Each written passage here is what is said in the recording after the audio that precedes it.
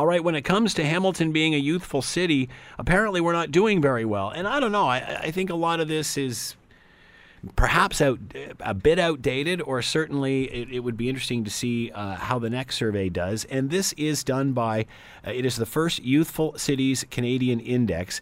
And basically what they do is they rank them as far as livability for those who are young. They go on to say cities around the world are competing to become more livable, smart, innovative, and desirable. Simply put, cities are competing to become more youthful, more connected, dynamic, curious, open, incentive, and playful. While we know how much Canada depends on its cities as economic and social engines, Canadian cities can be and need to be doing a lot more. I'm going to give you the list of cities, and on this index, the highest city in Canada got a C. So it's not so much that Hamilton's doing really bad. The country really isn't doing good.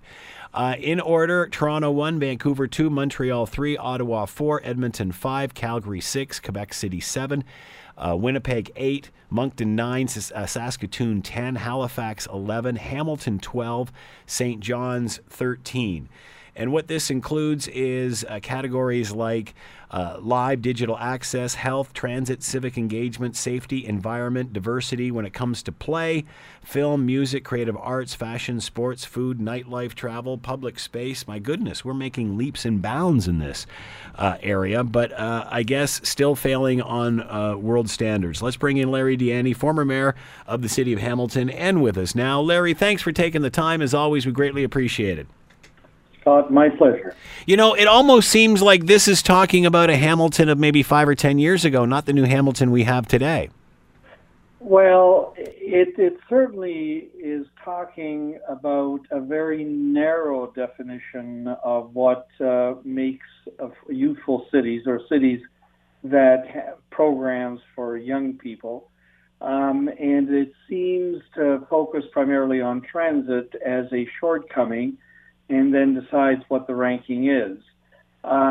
So I don't know. I mean, it's an interesting study. I've read it now, and there are some interesting things that are said about it, but I would take it with a little bit grain of salt, because the reality on the street, the reality in our communities, when you look at what's available for young people and the throngs of young people that are now being attracted to the city, it just doesn't add up with this particular survey. It certainly is better now than it was.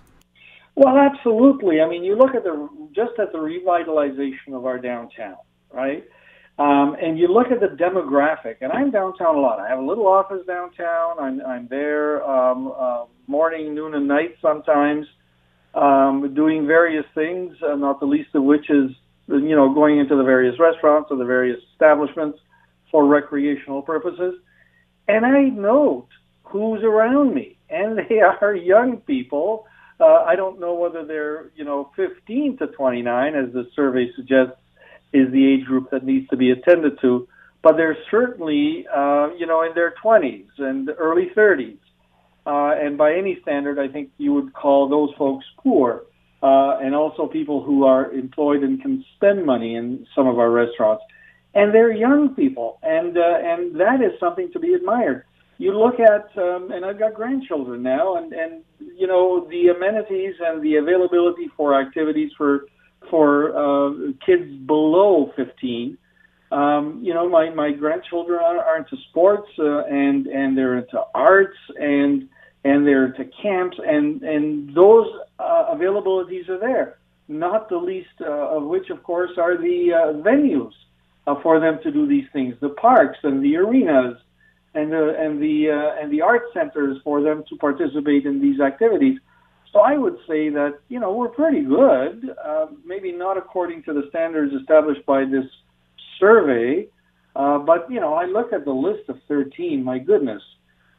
Winnipeg is number 8, and we're below Winnipeg. Give me a break. I've been to Winnipeg, and no insulting Winnipeg. I don't want to get emails about this. But You're gonna get email from the peg now. Here it comes. I'm sure.